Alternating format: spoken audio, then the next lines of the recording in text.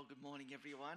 Great to see you all again, even if it's under these challenging circumstances with masks, and hi to everyone who's watching online as well. On Mother's Day, it's always nice if the preacher can find some connection with the message to the significant day like Mother's Day. Well, I tried, but I just couldn't find anything, okay? So I'm not going to try some lame connection that you just go, oh, really? So I'm not going to go there, but I am going to pray for mums and for our message today. So won't you join me in prayer? Heavenly Father, we thank you for the amazing mothers, grandmothers, and even great-grandmothers that you have blessed us with. We thank you also for those loving women who may not have a blood connection to us, but have been spiritual mums, loving us, caring for us, praying for us. Give them all a wonderful day today. And as we look at today's passage on the work of the Holy Spirit, we ask that you give us soft hearts and open ears, that your word would challenge us, encourage us, and draw us closer to you. Amen. Well, have you ever wanted something really badly, but it just didn't work out? It may have been that dream job, or maybe the dream house, or maybe that relationship that you thought was going to be that forever together one. So you're filled with sadness, disappointment, even a sense of grief as you think of what's been lost or what could have been. And if we know someone in that situation, we want to comfort and support them, don't we? Now, I'm a bumbling, stumbling male who always feels awkward in those emotional situations. But if I was trying to comfort someone in that situation, I might say, don't be sad. This obviously was not the right job or house or person for you. And I'm sure God has got something even better planned for you. Well, that's nice, but I know to those who are feeling that disappointment, it's hard to look forward with any positivity in that situation.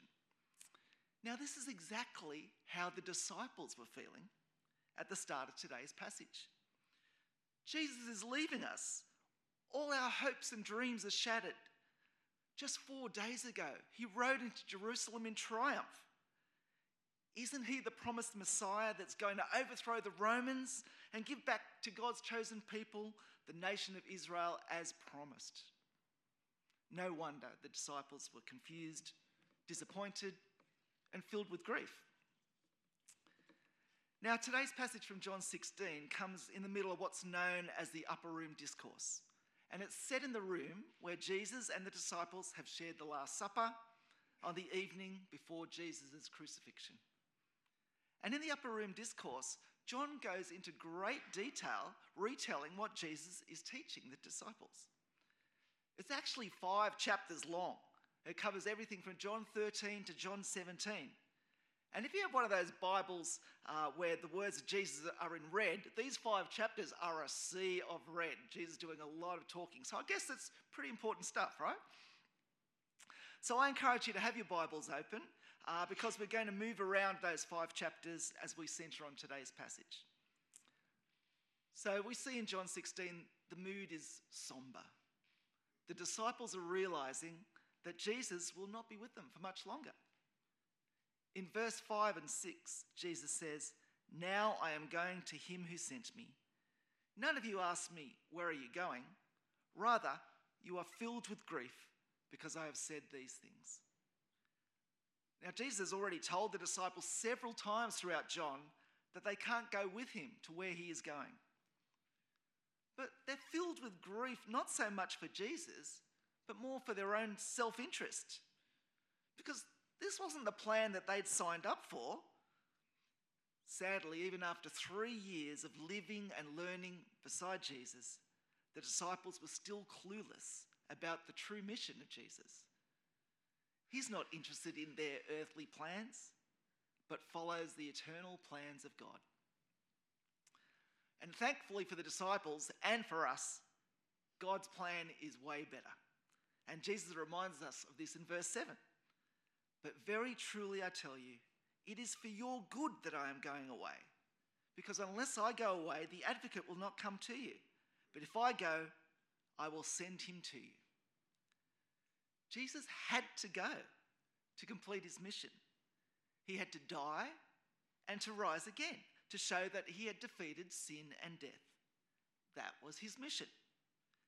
He then ascended to heaven and now sits at his rightful place on the right hand of God because the job's done. Mission accomplished. But he doesn't abandon us. He loves us way too much for that. So he promises to send his Holy Spirit. Jesus says in John 14:26, "But the advocate, the Holy Spirit, whom the Father will send in my name, will teach you all things and will remind you of everything I have said to you."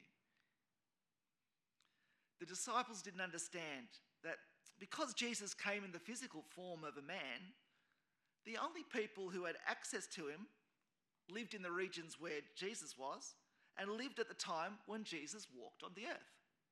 But now, through the Holy Spirit, every believer has access to him, every moment of every day. No wonder Jesus says that it was for your good that I'm going away. Then Jesus talks about the purposes of the Holy Spirit. Now, depending on what translation of the Bible you're using, the Holy Spirit is described in a number of ways.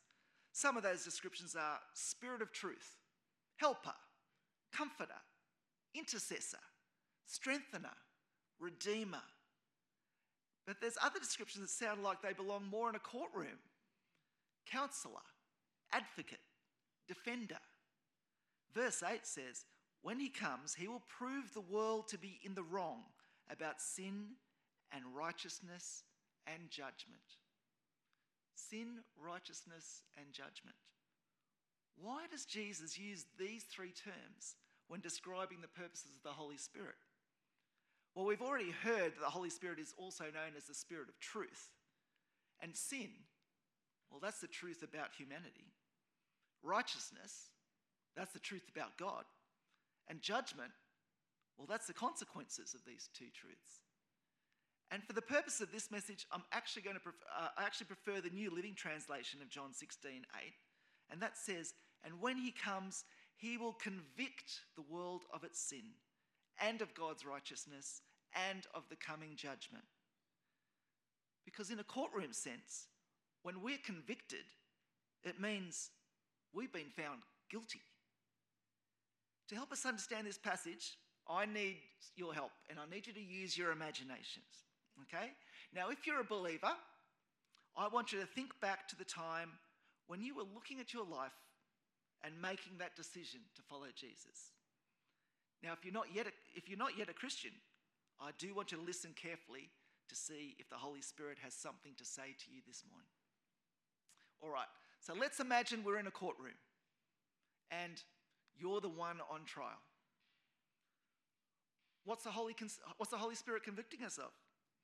Well, Jesus says in verse 9 that he's convicting us about sin because people do not believe in me. Now, Jesus is not talking about believing whether he exists or not.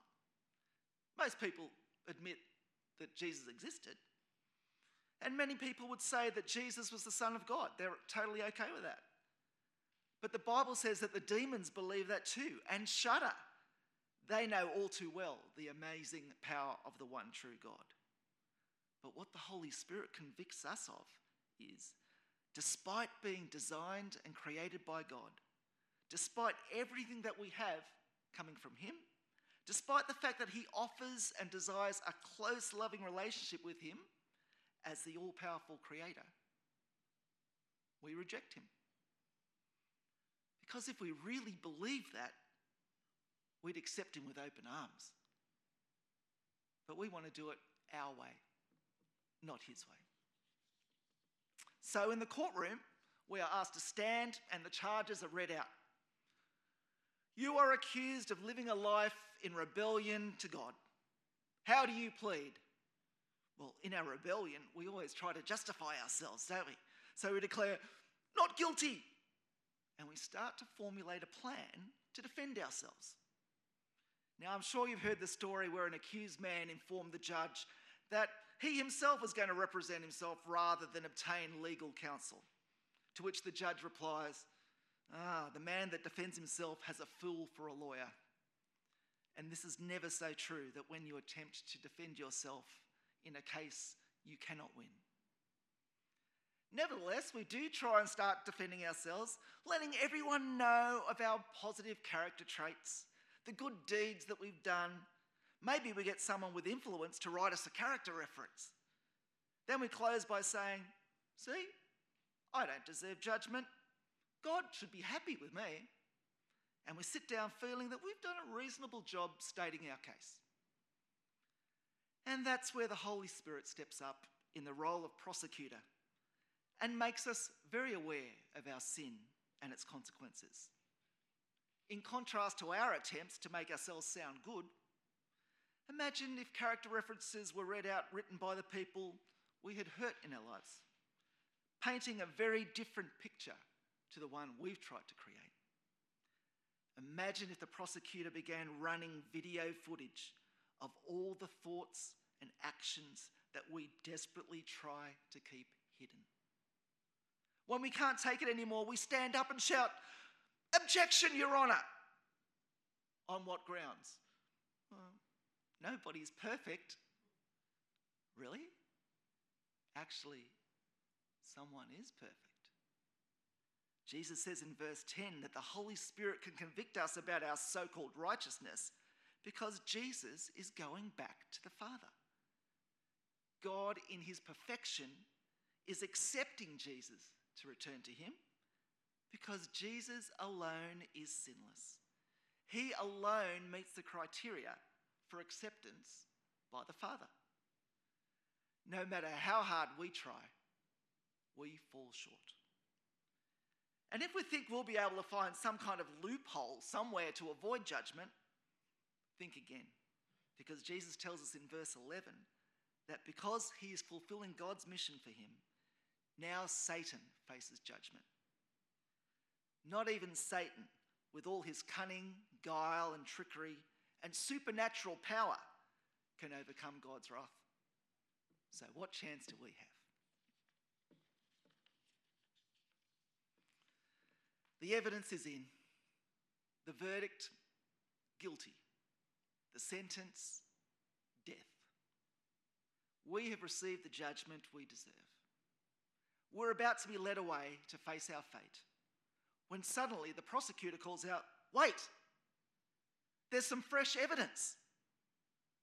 And amazingly, the prosecutor, who has just convicted us of our sin and lack of righteousness, changes roles and begins to defend us.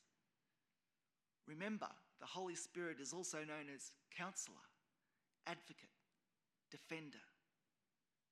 And that's where the gospel, the good news, kicks in. So why do we have to go through such a painful process? Well, it's because before we hear the good news, we need to hear the bad news. And the bad news is, in ourselves, we are totally without help, without hope. If we're planning to enter the presence of God, we need to possess the righteousness that Jesus possessed. But when you truly believe in Jesus, inviting him and accepting him as the Lord of your life, he gives us his righteousness. And he can give his righteousness because when he died on the cross, he took our sinfulness. And that's very good news. In today's passage, the disciples didn't want Jesus to go. They didn't understand God's mission for him. Thankfully, Jesus did die on the cross. He rose again, he ascended to heaven and sits in his rightful place in heaven. And we read in Acts chapter 2 that Jesus' promise about the coming of the Holy Spirit comes true at Pentecost. The believers are praying together when they are miraculously filled with the Holy Spirit. And from that point on, they are completely changed. There's a crowd outside, and Peter addresses them. Now, this is the same Peter who was a fisherman, hot-headed, impetuous, known for shooting his mouth off with kind of embarrassing consequences. But filled with the Holy Spirit, he speaks as if he's the greatest barrister in the land, making the case for Jesus. Through Peter, the Holy Spirit convicts them of their sin. And in Acts 2:37, it says the people are cut to the heart and they ask, "What shall we do?" Peter tells them to repent. And 3,000 people accept Jesus on that day. If you're a Christian, that's the same Holy Spirit that dwells in you. Jesus has given us this gift that works through us with miraculous power to share the good news with others. Kind of a shame to waste it, don't you think? I mentioned before that Peter instructed the people to repent. For the Christians here today who've been recalling your conversion story, you'll know how essential repentance is to move forward in our relationship with Jesus. Now, repentance is just a fancy word explaining that we've accepted the fact that we have lived in rejection to God, that we need to say sorry for living in rebellion, and that we need to ask for forgiveness.